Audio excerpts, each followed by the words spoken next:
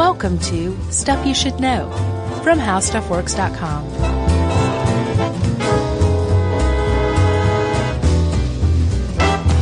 Hey, and welcome to the podcast. I'm Josh Clark with Charles W. Chuck Bryant, and today is a very special day.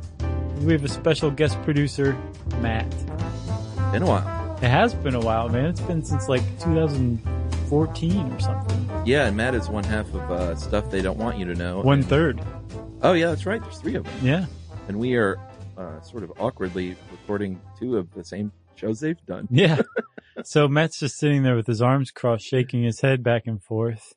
So we're trying not to look at him. How you doing? I'm good, except for Matt looking at us like that. What'd you do for the eclipse?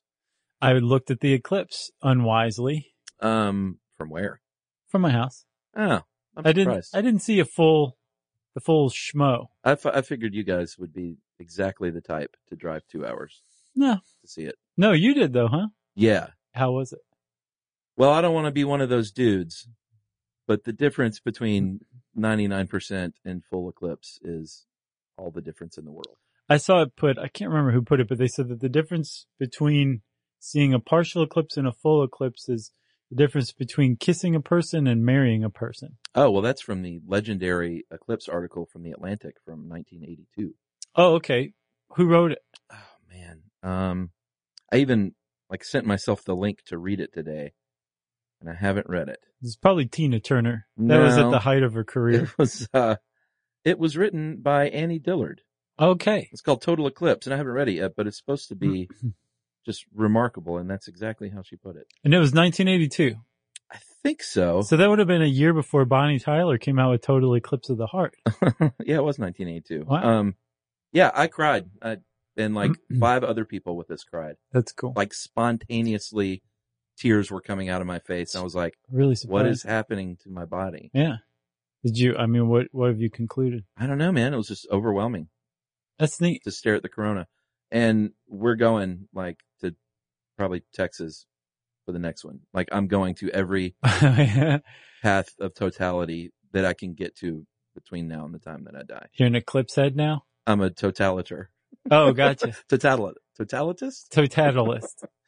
Yeah. We almost didn't go. Literally that morning we were debating and I was like, it's 2 hours away. Let's just get in the car and go. That's very cool. And my daughter saw it. Yeah. Which was weird for her. She knew something was up. Yeah. Even at 2 years old. Yeah, the sun's gone black. Yeah, and stars came out and crickets chirped and it was just really strange. Yeah, that's neat. Yeah, it was a very quick 2 minutes. But I think the one in 2007 is going to have a 4.5 minute totality. When is it? 2000 what? 7 years from now. What did I say? 2007? Oh, 2024? Yeah. Oh, okay. And it goes, geez, if that's that great, maybe we'll drive to Texas too. We'll all drive together. Well, if you won't drive 2 hours, why are you going to go to Texas? Oh, well, hey, if I ever have a good reason to go to Texas, I'll take it. Well, it's Texas, and then, we may go to Akron, because that's where Emily's from. It goes through Akron. Oh, really? And then kind of over to Maine. I see. So on that you guys should just follow it in your van. Well, I wondered how fast, of course you can't do this, but how fast would you have to travel? The speed of the moon? Stay in the path of totality. The speed of the moon. Which is what? 100 million miles an hour or something like that.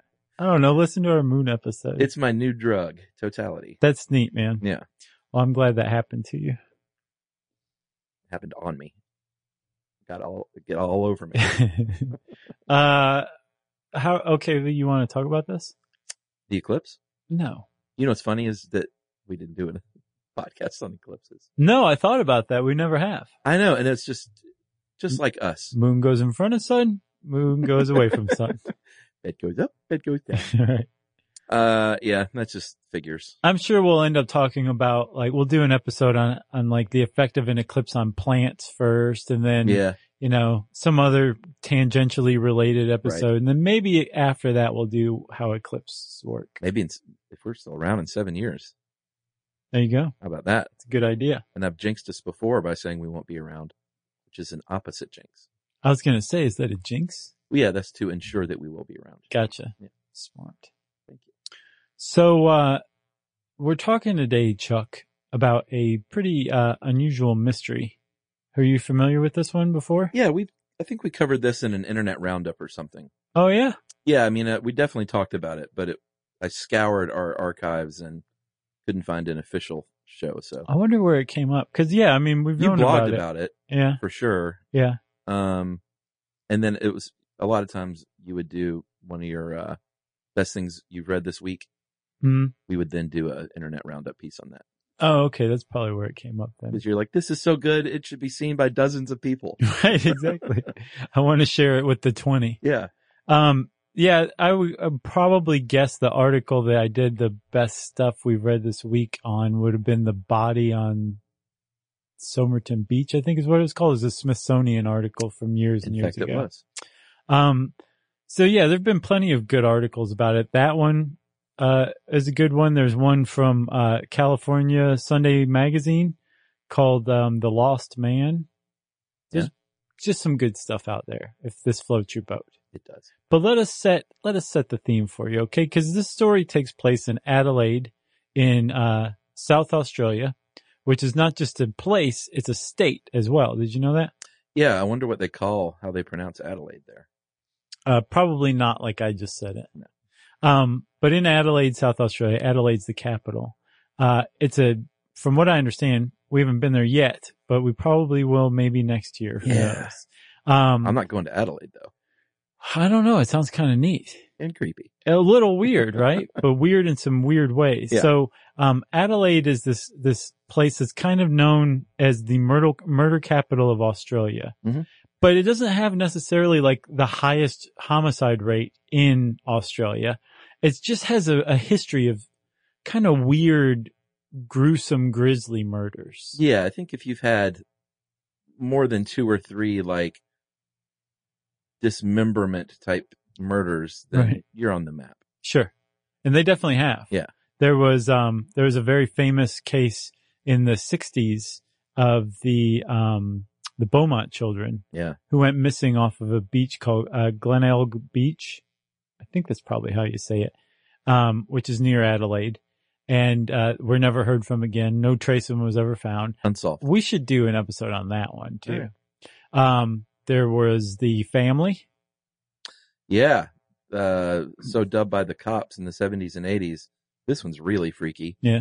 These were supposedly just like regular, professional men, presumed men. Right. Who had a sort of cabal of torture and murder of young boys. Basically like season 1 of True Detective, but in real life in Australia. Yeah. With an equally weird ending.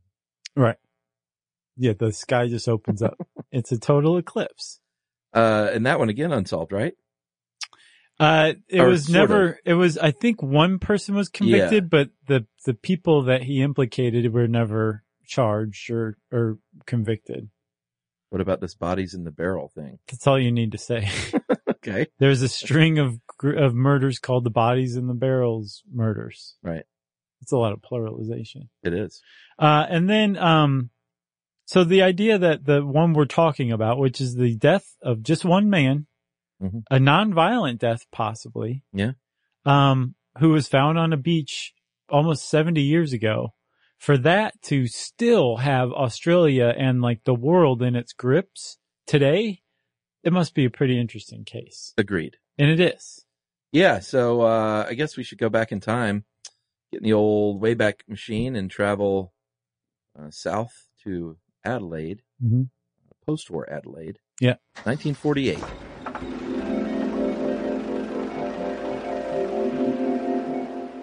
Look how beautiful it is here. It's hot. I smell shrimp cooking on the Barbie. Yeah.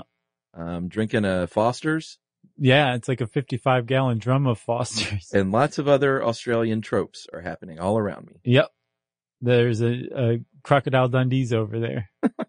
Boy, when we tour there, they're going to really get sick of us. I know. Like after the first show, they're going to run us out of town. Yep. Say, fine, New Zealand wants us. Yeah. And New Zealand will say, yeah, come on over here. So Adelaide is, it's an interesting place post-war. Apparently it was kind of a place where you could go to sort of if you want to disappear and rewrite your life. Yeah. That wasn't a bad place to do it. Right. There was a lot of black marketeering going on. Yeah. Apparently it was really hard to get your hands on a car. So there's like a big black market for cars of all stolenness. All levels of stolenness. Right. Yeah, there's just a certain amount of post-war scarcity that was still going on. And there was a lot of espionage going on too. Yeah. Right. So the Cold War had just started and Australia was in this weird position where there were a lot of Soviet spies running around.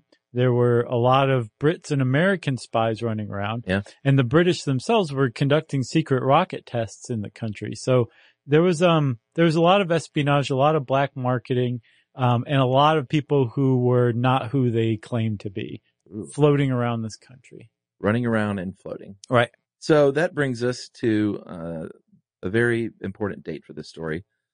Tuesday, November 30th, 1948. About 7 p.m, there was a jeweler named John Lyons and his wife.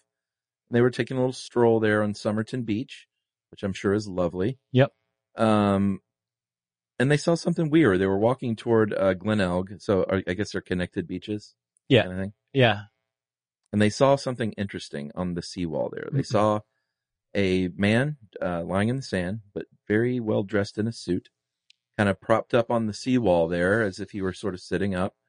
About 60 feet away in America, that's 20 yards. In Australia, it is a certain amount of meters. About 20 meters. Oh, okay.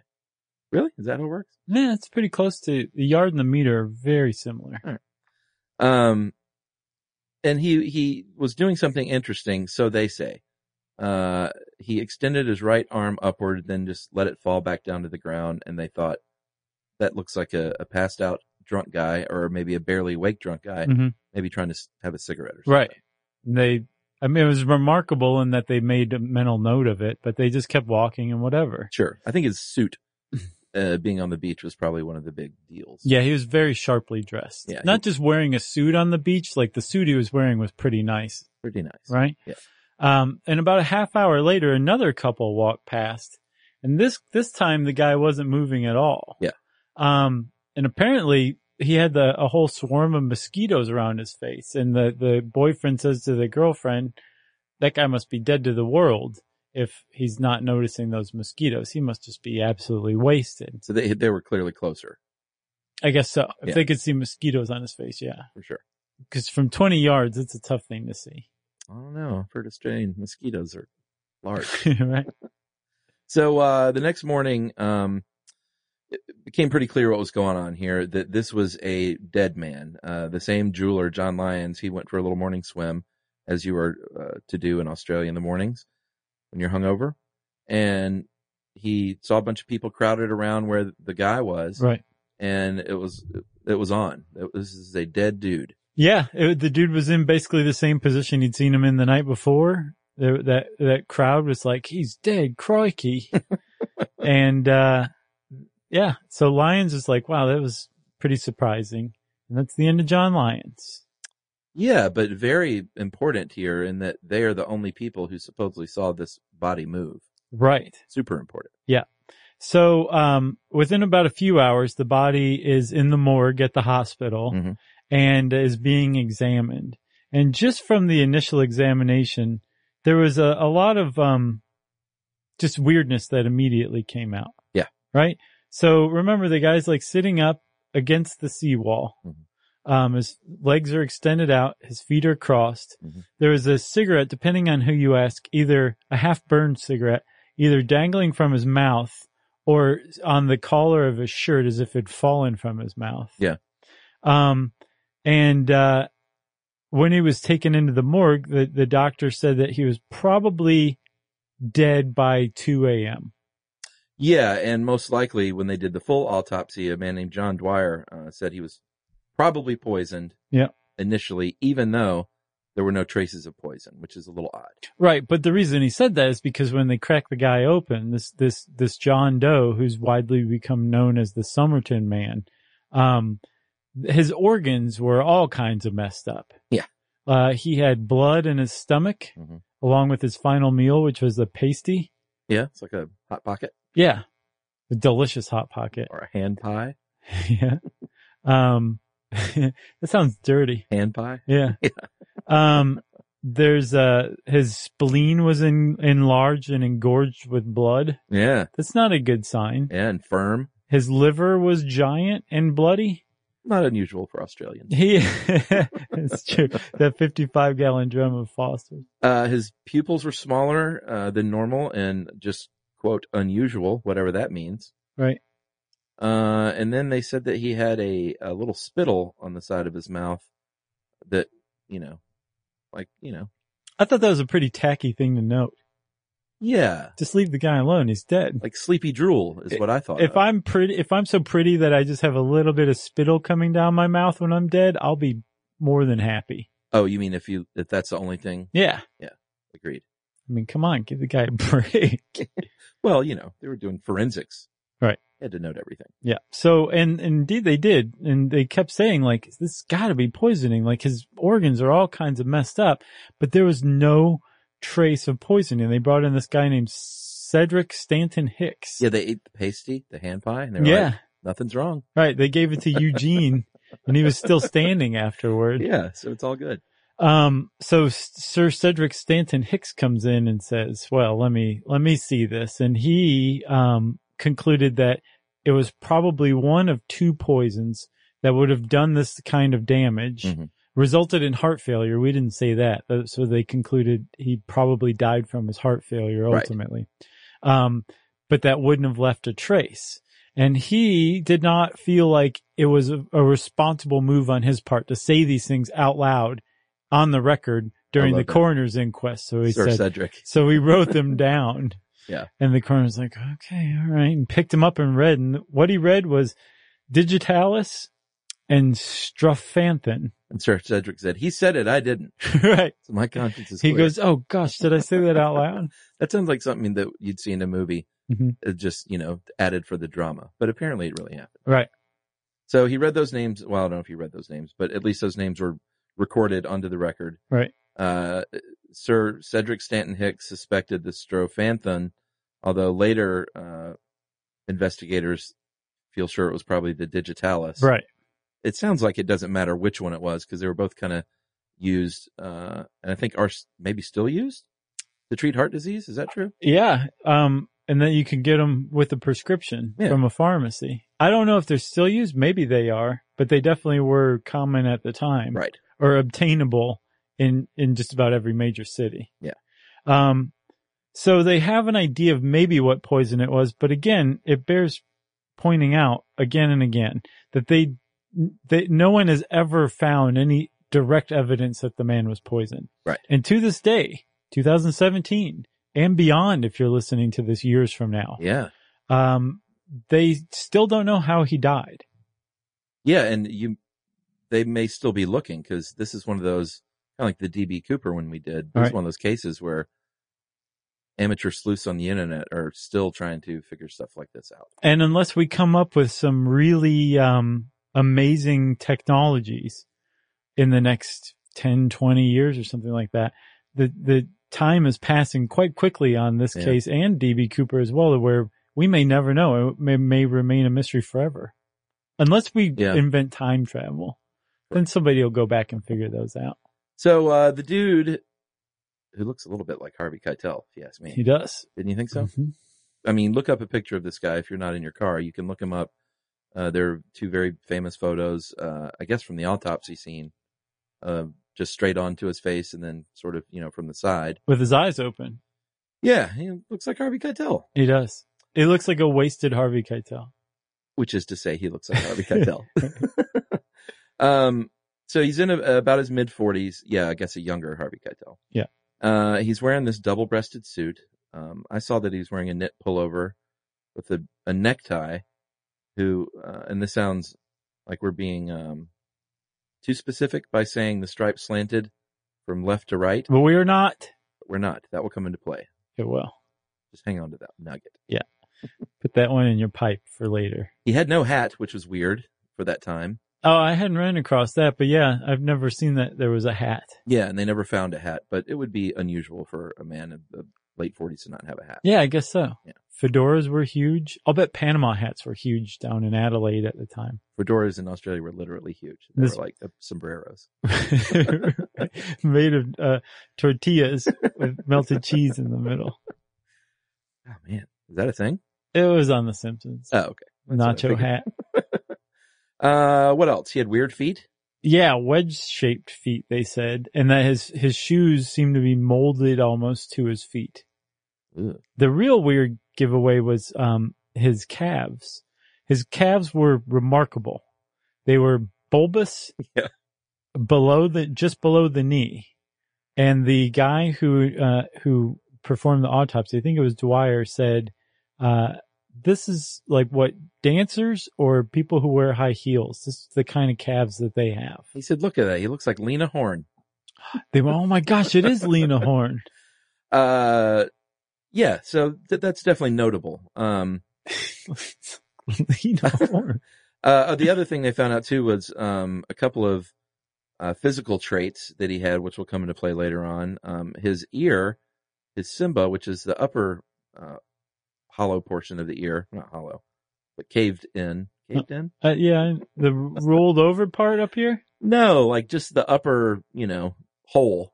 Okay. Then the lower part separated. Oh, gotcha. Yeah. I don't think we've ever done a show on ears, have we? Nope. Yeah, we should. The Simba is larger than the cavum, which is a fairly rare thing. So I would guess the cavum is where your eardrum leads to your eardrum? Yeah, that's where you put your finger when you want to. Right. But if you put your finger up over that ridge, does nothing. That's the Simba? Yeah.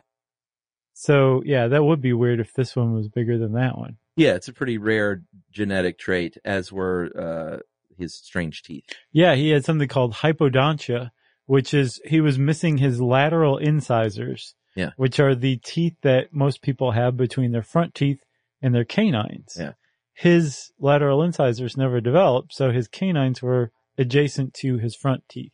Yeah, and it's what'd you say, hypodontia? Uh-huh. That can be as common as like you never get your wisdom teeth, but in this case, those particular teeth, it was pretty rare. Something like, well, I saw hypodontia so that would include not getting wisdom teeth, huh? Well, in any teeth not developing is hypodontia. I gotcha. Well, I don't know if hypodontia in general or just this type of hypodontia was like 2% of the population. Yeah, it's specifically for those teeth was pretty rare. Gotcha. Yeah, 2% is pretty rare. Like everyone's got those teeth. And people at home are like, why are you saying all this weird stuff? Who cares? Just settle down, everybody. Settle down. Because it's all going to come into play. We haven't said anything that will not come back into play. All right, should we take a break? I think we should. Everybody's getting all riled up. Let's take a break, and then we're going to detail for about 15 minutes what was in his pockets. Yep.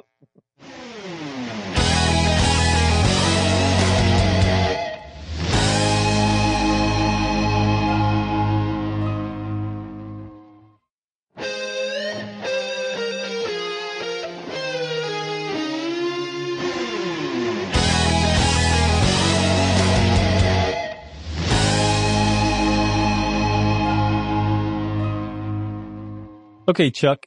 So we went over the body. Yeah. Now it's time to go through his personal effects. Yes. Which were kind of weird in and of themselves, right? It's all about the details, though, when you're talking about murders and disappearances and things. Sure. Unsolved after 70 years? Yes, you need to pay attention to the details. What kind of podcast cops would we be if we were just like, yeah, he sort of looked like Harvey Keitel and he's in a suit? The end. No good. That sounded like Harvey Keitel. It did, didn't it? Yeah. Yeah. Not bad. That was my too. Harvey Keitel on the piano. Oh man, what a movie. All right. So in his pockets, he had a pack of juicy fruit. Was it juicy fruit? Yeah. Oh, nice. Chewing gum. That's good stuff. He had some matches, Bryant and May matches. Okay. He had, he had a lot of tickets in his pocket. He had an unused train ticket from Adelaide to Henley Beach. He had a bus ticket from Adelaide to Glenelg. Hmm. And then he had a used ticket that said he had come from, arrived there by bus from the railway station there. Yeah, from the Adelaide Railway. Correct. Yeah. He also had a pack of cigarettes that were This is weird. Army Club. Mm-hmm. the pack of cigarettes was an Army Club pack, but inside were something called Concetas, which was a much more expensive brand. So that makes no sense. Like, that's the opposite of the only thing that could make sense, which is he just kept the expensive pack and would put cheap cigarettes in it to look fancy. Right, unless he didn't want people bumming the expensive ones off of him, so he kept the cheap pack. Or only a former smoker would have that angle. Right. The likelier story is that he bummed a bunch of cigarettes off of somebody and put them in his own pack. All right, like, hey man, you got to smoke or 7? Or 7, yeah. Yeah. Interesting. Or perhaps they were poisoned and put in that pack. That's another possible explanation too. That's right. So, that was like the extent of his personal effects aside from his clothing, right? There was no ID. He had a couple of combs. Okay. Like hair combs. More to the point, there was no ID. No ID.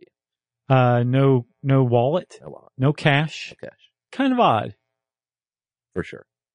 And his clothes were odd in and of themselves, right? So again, he was wearing a very nice suit, but the maker's labels of all of his clothes had been, from what I understand, carefully snipped away.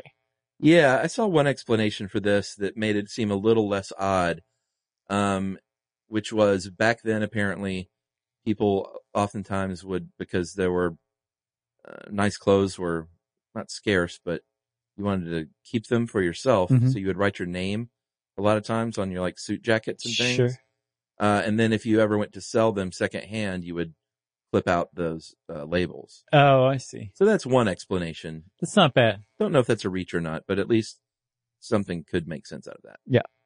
But the other thing could mean that this person was being dumped and no one wanted them to know who they were. It's a possibility too. Or that he didn't want anyone to know who he was. That's another possibility as well. Yeah. That's what a lot of people think, that Sure. he was trying to cover up his own identity as well. Yeah. His trousers, I think, had a little repair done with orange thread. That will bear with us. And then that was about it. They took fingerprints of the guy and spread them around to no avail. Spread the fingerprints around. Right. Yeah. They figured out after a little while, I'm not sure when, but this would have been, December 1st is when he was found.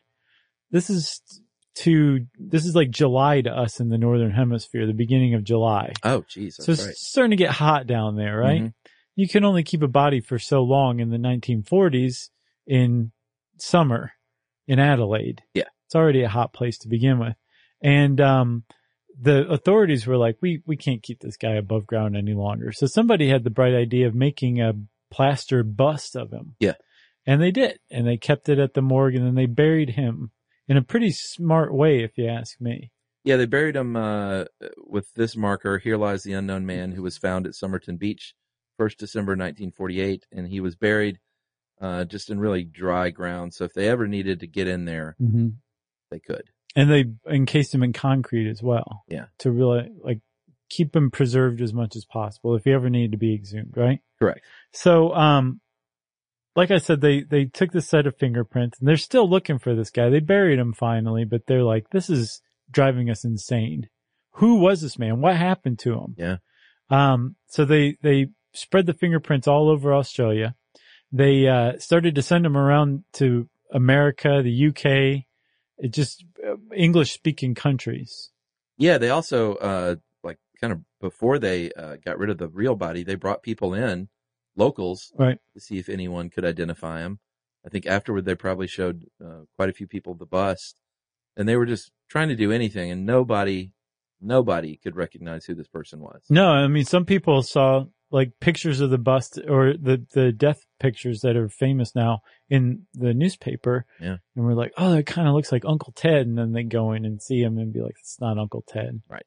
And so the fact that this is becoming an weird unsolved mystery already, just quickly after the case, started to capture the nation's attention a little bit. And the police, the South Australia State Police, mm-hmm.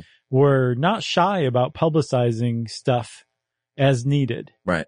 As they developed breaks in the case, they would tell the newspapers about it, and the newspapers would tell the rest of the country. So it became a pretty big sensation in Australia. So much so that a lot of people are just basically take it for granted that the man was not Australian. Right. That were he Australian, several people would have come forward because the case had that much exposure nationally. Yeah. And I'm just guessing here, but I imagine in 1948, this part of Australia probably wasn't, there weren't like millions of people living there. I don't know how small of a town it was, but right. I don't think it was like some huge city, was it? Well, yeah, Adelaide's the capital of South Australia. Yeah, but how big was that in 1948, you think? There was like at least 500 people there. Okay. I'm going to say at the minimum. Someone's going to write in and tell us so. All right. And they're going to be mad that we didn't know. No, Australians are nice about things usually. Yeah, they are, aren't they? They are. They're the Canadians of the South. So, the cops decide very smartly, you know what, we're going to widen this investigation. We're going to see if anywhere in town someone has found something. There are any possessions that this guy might have left behind since he was just found with what was in his pockets. Mm-hmm. Surely there's something. And in fact, there was. They discovered that there was a suitcase, brown suitcase, in a cloakroom that was left there on November 30th, which was the night before the morning that he was found dead. Yeah. The first time he was seen on the beach was November 30th. Big lead. It was. And because he had that ticket that showed he had taken a bus from the Adelaide rail station, that was one of the first places detectives went. Yes. And they found this suitcase that had been left there, like you said, on November 30th. And inside, there was some stuff that linked it to the guy. Yeah, I mean, it was full of stuff. It was clearly someone who was traveling a lot. Mm-hmm. There were lots of clothes, shirts and scarves and underwear and pajamas and handkerchiefs. There were 2 pairs of scissors, one broken pair, one in a sheath, like a shave kit, a screwdriver, lots of just normal travel things, razor strap, all the junk you would expect. The multiple pairs of scissors is a little weird. Thread. But the thread was the big one. Orange thread? Yeah, Barber, not Australian brand, Barber thread. Yeah. Which, perfectly matched where his trousers were stitched. Right. So it's gotta be him, right? That's the thing that really links him with the suitcase. There was also some stencils for stenciling cargo. Yeah, that was a little weird. Very weird. And there was a suit jacket that had what's called a feather stitch. Stitching. It's the lightest stitch. Right. And they're like, we don't do this in Australia. We don't even have the sewing machine that can do this in Australia yet. Yeah. A tailor said, this is an American coat. Yeah, with their feathers. Right. We use a hammer stitch. Right. And then inside some of these clothes, was the name Keane, because I told you people wrote on their clothes a lot. It said T. Keane, T. Keane, Keane, or Kean. Right. And the best cops could figure is someone did that to sniff everyone off the case. Right. Because they looked around and there was no T. Keane or any Keane that they couldn't put their fingers on who was missing. Correct. And the tie, years later, like the cops at the time didn't know this. I wonder if they noticed that it was slanting one way or another. I don't know. But they probably just knew it looked weird for some reason they couldn't put their finger on. Yeah. But at the time in Australia, the ties slanted left to right, and this guy's tie slanted right to left, and that was the style in America. It's like everything's opposite. Isn't it so weird? Yeah. Summer's winter and winter's summer. Flush the toilet goes in a different direction. I think that's an urban legend. No, I think that's true, right? No, I did a something on it. Really? Yeah, I think it's an urban legend. It has to do with the shape of the drain. What? Yeah. Man, that's what I was so looking forward to pooping in Australia. Now I have You can still do it. Well, you probably should actually while we're there. I'm going to, but I'm not. The joy is dead. It's gone. Well, just don't watch it flush. Yeah, but you might be better off actually in this way. I've just been used to my poop turning in such a direction my whole life. I was really ready for something new. All right. I'm sorry. So the tie is opposite. They said this is an American tie, like you said. Yeah. And then they brought in, and actually we should say those were internet sleuths, like really? within the last 10, 15 years who figured that one out. Huh. Yeah. All right. Well, good for you, internet. Mm-hmm. Finally, in April 1949, police brought in a dude, an expert pathologist named John Cleland. And this was a big deal. Apparently, the cops in South Australia were not as thorough as you would think, because they didn't even check his little pocket watch pocket, the little pocket inside your pocket. Yeah. Because there was a really key piece of evidence rolled up in there. Yeah, this one broke the case wide open, it seemed. Yeah. Like it would. There was a little scrap of paper rolled up very tightly in this pocket, and written on it in some pretty fancy typesetting were the words Tamam Shud, Tamam Shud. And the cop said, "What is this?" Yeah. First orange thread, now some weirdo words rolled up in this guy's pocket. What is this? And John Cleland said, "You dopes, it's called a lead." You didn't check his pocket in his pocket? Right. He said no.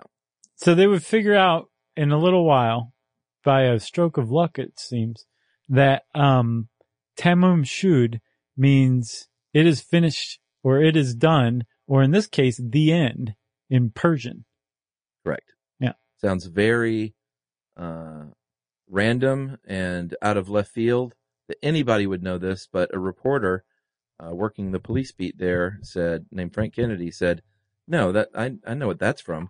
That's from a 12th century book of Persian poetry called Rubaiyat of Omar Khayyam."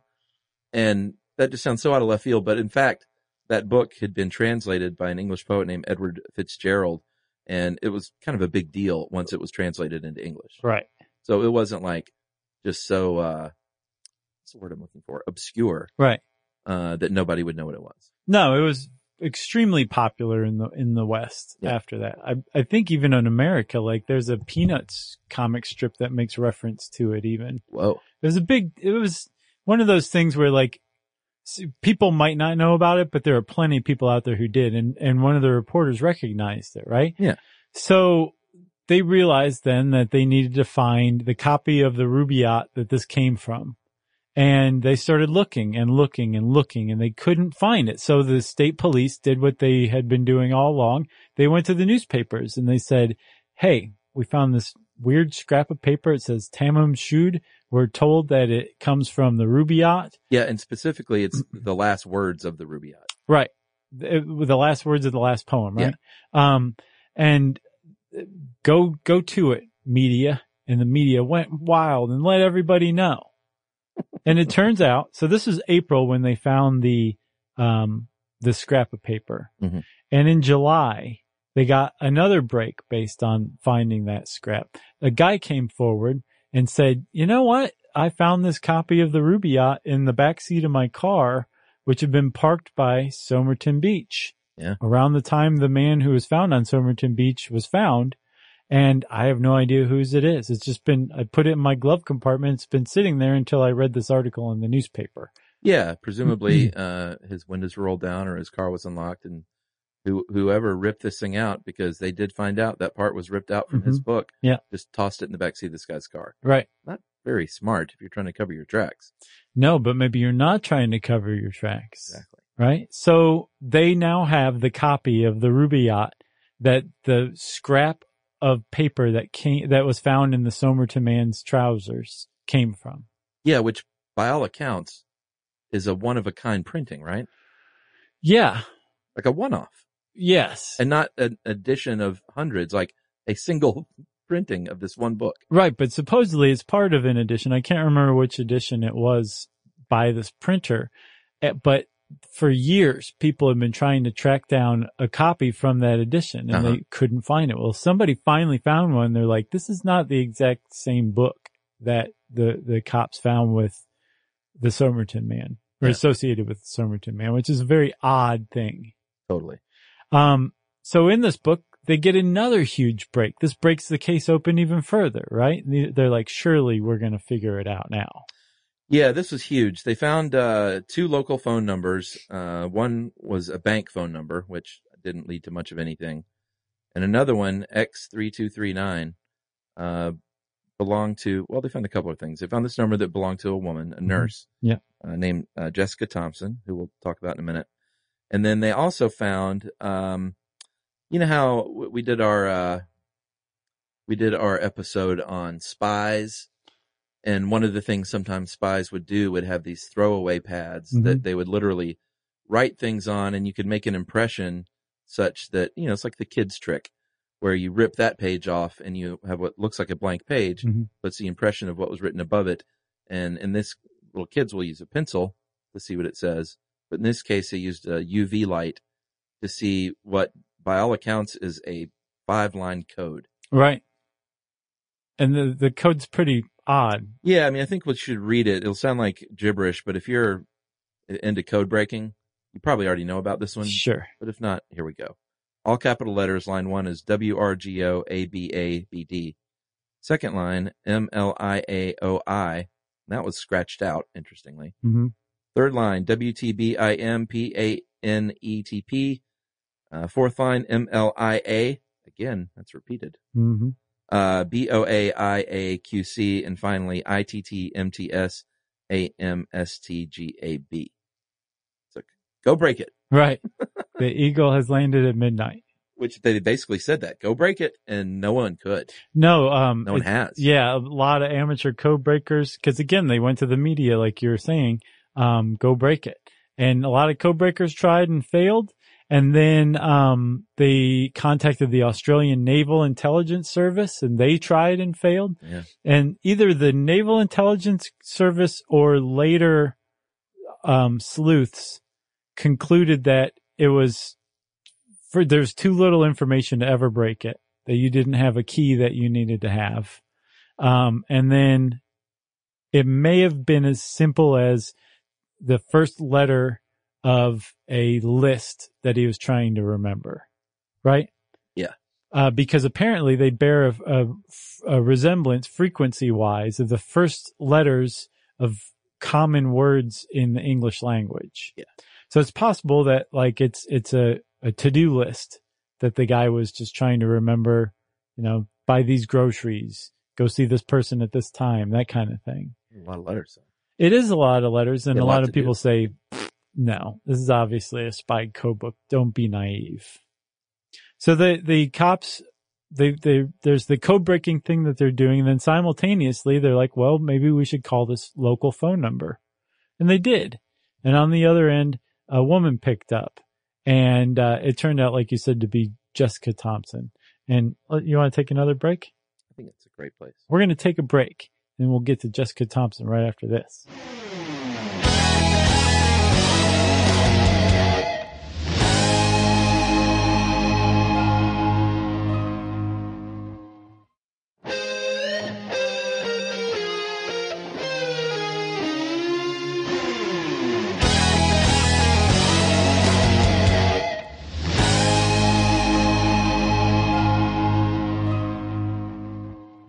We should say, coming back from break, we just got compliments from Matt. This is like praise from Caesar on something like this. Look what happened to Caesar, though. Yeah. On your birthday. Matt said, you guys are really doing a great job. And Josh said, you didn't tell us that. I say, go back to sleep. All right. So we promised talk of Jessica Thompson. This is a really good lead. They called her up. She answered the phone. It's a good first step. In my movie version, at least, she answered the phone and went, huh? She was a nurse. She was married. She had a kid named Robin Thompson. Yeah. Robin, a boy though, right? Yep. Her son. And her maiden name was Harkness. And this was kept private for a lot of years. Her name was, she asked him to keep it a secret. And I read a bunch of accounts, most of which said that, you know, she may have had a few boyfriends here and there, affairs. The paternity of Robin Thompson was called into question more than once. So, I think that the general idea was that she was probably just trying to keep this quiet so she, in the 1940s wouldn't be outed as a trollop. Right. And the cop said, sure, no problem. Yeah. And actually, to this day, the state police have never publicly identified Jessica Thompson as the mystery woman whose phone number was written in the Somerton man's copy of the Ruby Yacht. Yeah. But in 2013, her family came forward and publicly identified her. Right. And even though the police haven't confirmed it, it's been known for so many years that was probably who it was. Yeah. That again, it's basically taken for granted as a fact of the case that she is that woman. Yeah. Her nickname was Jestyn, Jestyn. That's how she inscribed copies of this Ruby Yacht. Well, and I guess that sort of gives away what happens next. Yeah, the cops are like, okay. We've gone through a lot to get to you, lady. Yeah. Have you given a copy of this 12th century book of Persian poetry called the Ruby Yacht to anybody? And she goes, yes, I have. And the cops are like, oh, yes, we're about to figure it out. Yeah. And they said, who have you given it to? And she said, a bloke named Alfred Boxall. They said, okay, we'll call you back. And they hung up and ran around looking for Alfred Boxall. Well, yeah, they probably figured, that's Harvey Keitel. Sure. And they were unfairly Alfred Boxall disappointed when they found out he was alive and well. Yeah. In New South Wales. And he said, yeah, I got the book right here. She gave them to all her lovers. Right. There was speculation that perhaps she gave it to him over drinks one night, that he perhaps had been one of her lovers. Yeah. Oh, yeah. And I think that's probably absolutely correct. Yeah. Cause she had inscribed it, like I said, with Jestyn. And that's how the cops referred to her on their case files. Right. So they went, oh, you're alive. Great. And he said, yeah, but I've got the book. Like, not all is lost. And it was intact. That's correct. So they said, oh, you gotta be kidding me. This lead, the lead of all leads that was going to break this case wide open. It's a dead end. Are you kidding me? And one of the officers developed a permanent scar from banging his head slowly against the wall. That's right. He couldn't be stopped, couldn't be consoled. No. And so they said, okay, well, lady, your phone number was in this thing. Yeah. So we want you to come down to the morgue and just take a look at this bust we made of the dead guy. And they said also, is there anything weird happened to you in like the last year or so? And she said, well, the only thing I can think of is that my neighbors said to me once when I came home one day that some man they didn't know had called on my house. And that was it. That's literally the weirdest thing that's happened to me in the last year. Someone knocked on her door right. that she didn't know. Who her neighbors didn't know. That happens to me like 3 times a week. Right. So they bring her in to look at this bust, Detective Sergeant Lionel Lean, and he was one of the 2 leads. That was not an Australian accent. No, I know. Okay. And I don't know what kind of accent it was. It was mid-Atlantic. But I was not trying to do Australian. And he said that, quote, she was completely taken aback to the point of giving the appearance she was about to faint, end quote. Like, she knows who this dude is. Yeah. She's a nurse. First of all, she wasn't even looking at a body. But she is a nurse, so she wouldn't be freaked out by any of this. No, and again, it wasn't even a body. It was a plaster bust. Yeah. Right? But she's like, ugh. And they go, did you know him? And she goes, no.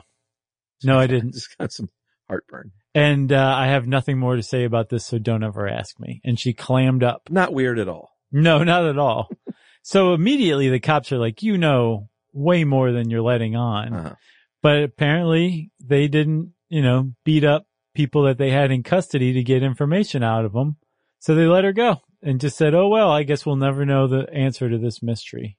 Yeah, there's a retired detective named Gary Feltus who, is it Gary? I thought Jerry. Gerry. Probably Jerry.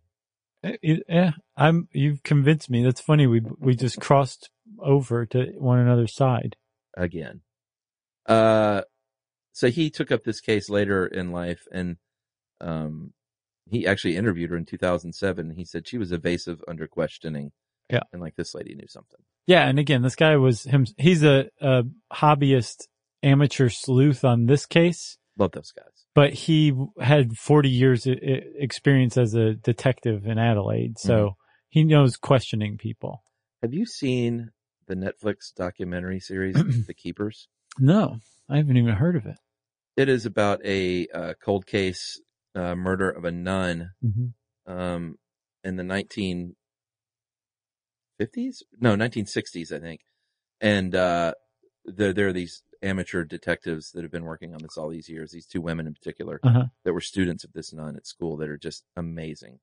And like, you just really get an appreciation for these people who like become obsessed with solving these cases. Right. That aren't even like family members or anything, you know? Is it a like drama or documentary? 10-part documentary series. Oh, wow. I got to see that. Oh, dude. It's one of the most upsetting things I've ever had to sit through. And that's all I'm going to say. Okay. I've been waiting for this since I finished Making of a Murderer. Yeah, it's better, I think. I liked it better. What? Yeah. What? Very disturbing stuff. Wow. I got to go. So you got to leave right now? Yeah. So hats off to you, amateur sleuths out there for getting in the way of real police. No, for doing work that real police, these are cold cases that they're hard pressed to get information anymore. Yeah. In most cases. No, it's true. So I was just kidding. Sniffing people off the case after the cops say, Right. And I was kind of mad, not to get too derailed by this, that these cold cases just sort of stay cold. Yeah. But then you think like there's, you can't just concentrate on a 40-year-old murder case when there's so many current things you got to be looking into. Plus it's hard. Yeah, it really is. All right. So back to Thompson, evasive under questioning. Yeah. Later on, her son Robin, like we said earlier, he started looking into it, got really interested in trying to figure this thing out. Oh, he did? He did. I didn't know that. And he turned out to be a professional dancer. Yes. With the calves of Lena Horne. Yep. And the Australian ballet. Right. And hypodontia in exactly the same way that the Somerton man had. And he had the same ears. Yeah.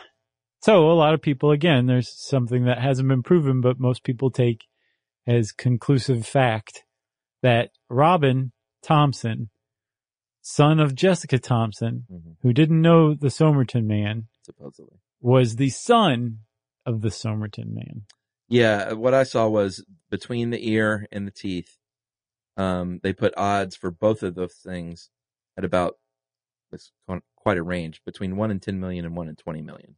Okay. But let's just say it's 1 in 10 million. That's still pretty Say good. It's 1 in a trillion. At that point, it's the same thing, basically. So eventually, was it the same amateur sleuth? Not Jerry. Derek Abbott is a different sleuth. They're arch rivals. It's hilarious. They hate each other. He got involved and said, you know what? I'm going to get Robin in here for a DNA test. Robin's a him, but it says here her. He is a him, right? No. Robin's daughter was the one who took the DNA test. Oh. Robin is long dead. Gotcha. Yeah. Okay. Oh, no, I think I had it backwards then. I don't think he got involved in trying to figure it out because he's dead. Oh, okay. That's why I was like, I was kind of surprised, but. Gotcha. So he got her daughter to take a DNA test and then trace back the paternal lineage, which would have been possibly the Somerton man. Right. Who, by all accounts, seemed like he was American. Yeah. Which would have explained the tie, perhaps the thread. Yeah. And what else?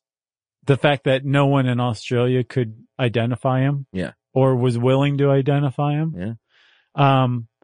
So the only thing left then after that is, okay, well, somebody just dig up the Somerton man.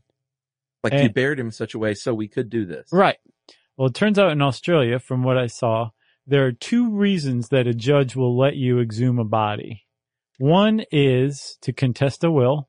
There's no will or estate really in question here. Yeah. And then the other one is to identify a lost soldier, a soldier lost at war. Other than that, you're gonna it's an uphill battle getting a body exhumed. And 2 different times, Derek Abbott, who actually, as an aside, married Robin Thompson's daughter, who took the DNA test at his behest. He petitioned twice to have Somerton man exhumed, and twice he was turned down because obsessive curiosity was not a good enough reason to dig up a body. So he swabbed the inside of her cheek, and that was true love. Exactly. It's like, I got to get in there over candlelight. All right, he gave her a hand pie. Oh my God. So here are the theories. Well, I'm going to go ahead and start with my favorite theory, which sort of is in here, but not really. Suicide. I think that perhaps, and I didn't invent this, but of the theories I've read, I like this one. I think that he was an American man who had an affair with Jenny Nurse Thompson, Justin, and went there, traveled there, found out she was pregnant, was rejected, and went down and killed himself by poison, and was prepared to do so. Okay. And the other things I've read said that he could, the things that don't add up was like the body was found with no like vomit, which a lot of times happen if you are poisoned. Sure. Even if you're not, one of the last things you do as your life is ending is throw up usually. Oh, really? Yeah. Oh. It's pretty common. No one ever tells you that. Yeah. At the dinner party, you've never been told that? No one ever tells you two things in life: that you poop when you have a baby. And you poop. And you throw up before you die. And you poop when you die, too. And you poop when you die? I think so. I guess that's why Elvis died on the toilet. Yeah, very efficient. He wanted to go out with some dignity. Right. Oh, man. So, where was I? Oh, so the thing I read said that perhaps he went down to the shoreline, drank the poison. Right. Threw that, into the water and maybe like vomited and retched there, and then kind of went back up the beach and laid there to die. And maybe had one last cigarette. Possible. Or tried to. Very possible. So that's one theory. Another theory is that he died by poison, but that it was murder. Sure. As this case is becoming more and more publicized, the public came to widely believe that he was a spy. And that as more details of the case spread out more and more over the decades, this vision of a spy ring emerged. Yeah, it makes with sense. Jessica Thompson as this communist spy master who was posing as a housewife, and Somerton man was a spy who worked for her or a rival spy. And Alfred Boxall was a spy who worked for her, which would explain why she gave both of them copies of the Rubaiyat. And that actually the copies of the Rubaiyat were one-time pads themselves. Right. Which were actually the keys to crack the code. Well, unfortunately, the cops in Adelaide threw the Rubaiyat that was the Somerton man's away in the 50s. Yeah, they got rid of the suitcase in the 80s. Maybe it was both. Maybe he was the spy who loved her. Could have been. But the murder theory is that Alfred Boxall murdered the man, or she had him murder him, and then they took his body to the seaside. Alfred Boxall was actually confronted with that in the 70s on TV, and he's like, that's pretty ridiculous, everybody.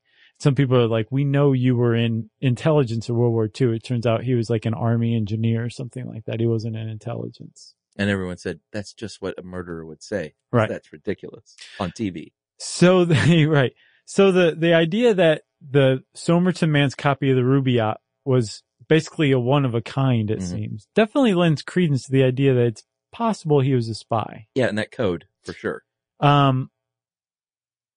So that's another big, strong possibility.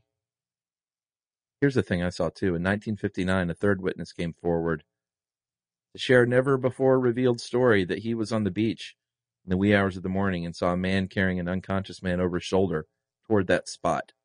But it was dark, could not identify anything, and nothing ever came of that. Stuff like that. Give me my money for the movie rights.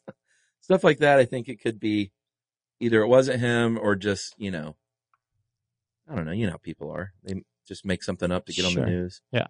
And then I thought the same thing with the hand raising up. Like, maybe that didn't even happen.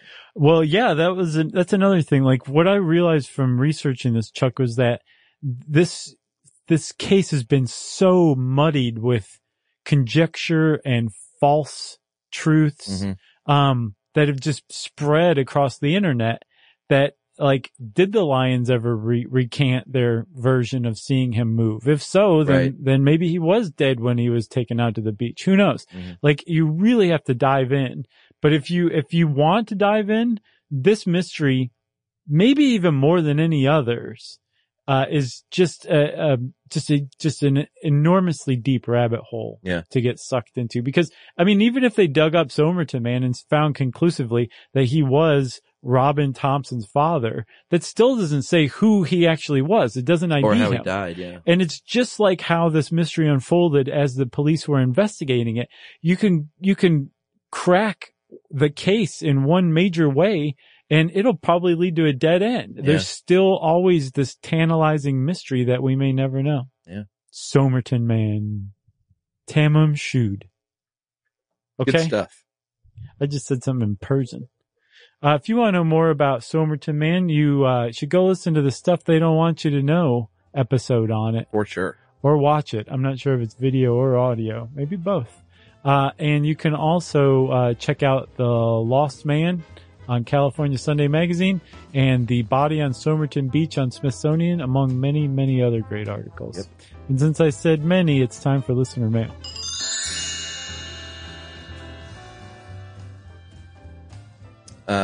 I'm going to call this on accents, and I got to say, we got more email on stuttering and accents than I've seen in a long, long time. For real. I don't know. I think I knew accents would be big. Stuttering really hit home with a lot of people, I think. And there's a stuttering email too. It's either going to be on the next one or the one that was just released. Okay. Depending on the order. All right. So you may have heard it or it's upcoming. Hey guys, listen to accents, and I wanted to hopefully set the record straight with Chuck's help. My name is Chris, and I'm from New Jersey, and I've heard Chuck mentioned a few times that he lived in New Jersey for a bit. First off, where did you live? What brought you here, and why did you leave? I lived in Bernardsville, next to Basking Ridge, sort of near Morristown is the biggest town that you might have heard of, and not far from the Bedminster Golf Club of Donald Trump. Ooh la la. Close. What brought me there? I lived there after college because it was a free place to live because of a roommate's parents who were out of the country in Australia, actually. It's all coming together. They didn't want to sell their house, so they said, "You guys are done with college. You want to live here for free? Nice. And hang out in New York?" We said, "Sure." Awesome. And why did I leave? I left because they came back. That'd be weird if I was still living there. Anyway, he might be able to confirm my suspicions. People from New Jersey don't have an accent, but if they do, it's a slight New York accent, if any. No, you definitely have accents. You're insane. In my opinion, many older adults have moved from New York to New Jersey for the suburbs. Seen many older people meet and talk about the street they grew up on in Brooklyn or the like. I would like to make it made clear that no one from New Jersey says New Jersey. That's true. If anything, that is a New York accent. Chuck, can you confirm? I can confirm I never heard anyone say New Jersey, but I cannot confirm that there's no accent because you definitely have an accent in New Jersey. Yeah. In fact, one of the things that I noticed is not so much an accent, but people in New Jersey would say button instead of button. Or like, words that are split in half like that. Right. They would stop. Like a hard stop. Button. You know what I'm talking about? Sure. Very New Jersey. Okay. And they call everyone kid. Yeah, I knew that. You ever heard that? Sure. Hey kid, even if they're older than you. I didn't appreciate that. Anyway, I hope Chuck agrees. Also, I hope he's a fan of pork roll and not Taylor ham. I'm a fan of Taylor pork roll. I don't know if that counts. I thought that was the only pork roll. Thanks for the endless amounts of entertainment. I'll be seeing you guys in Brooklyn on the upcoming tour. So, Chris Ortato from Highland Park, New Jersey. Nice. Can't wait to see you at the Bell House. Thanks, Chris. If you want to get in touch with us like Chris did, you can hang out with me on Twitter at Josh M. Clark. You can hang out with Chuck on Facebook at Charles W. Chuck Bryant. You can send us an email to stuffpodcast@howstuffworks.com. And as always, join us at our home on the web, stuffyoushouldknow.com. For more on this and thousands of other topics, visit howstuffworks.com.